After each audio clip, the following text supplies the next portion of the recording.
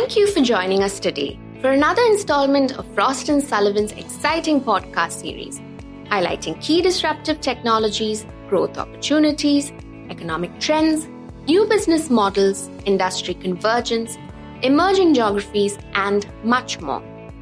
I'm Neha Anna Thomas. I'm a senior economist with the Emerging Market Innovation Practice, and today I'm going to be focusing on the 2020 Global Economic Outlook, particularly looking at associated bright spots and risks, as well as some key growth opportunities that we see. So this particular research has been designed to help decision makers learn more about the implications of major economic events that we see unfolding, as well as to fine-tune near-term plans and better prepare for regional risks as well as growth opportunities.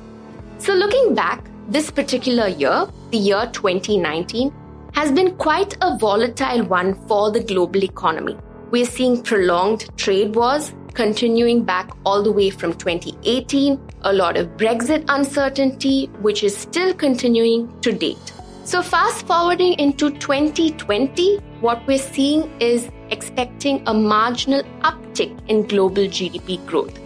This outlook, however, is quite a precarious one and could take a downturn really depending on how economic events unfold.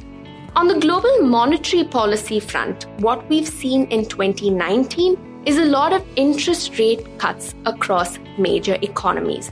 For 2020 as well, cuts could be expected or one of steady interest rates. So expectations are for that of cheaper borrowing costs.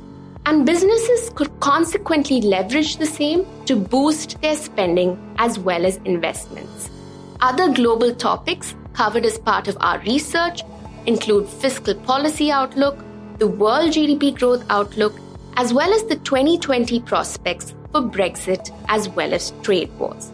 So moving on to the region-specific focus of our research, we're looking at aspects such as regional GDP growth rates for key economies, economic impact analysis, risks, as well as key growth opportunities. Looking at opportunities, for example, for the North American market, we're expecting a boost in US federal government contracts for goods and services, given that an additional $320 billion has been recently approved as part of a 2-year budget deal. So moving over to Canada, we expect Canada to continue to enjoy some of the export gains that it's been seeing in the recent past in the light of ongoing trade wars.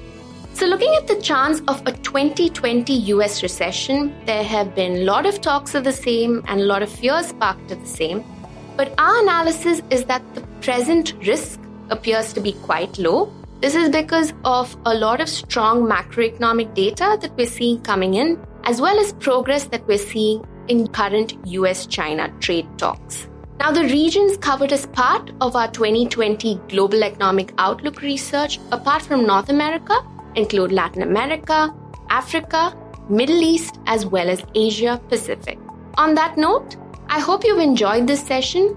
Please do join us for future podcasts, and to know more about our growth partnership services, reach out to digital@frost.com. Thank you for your time.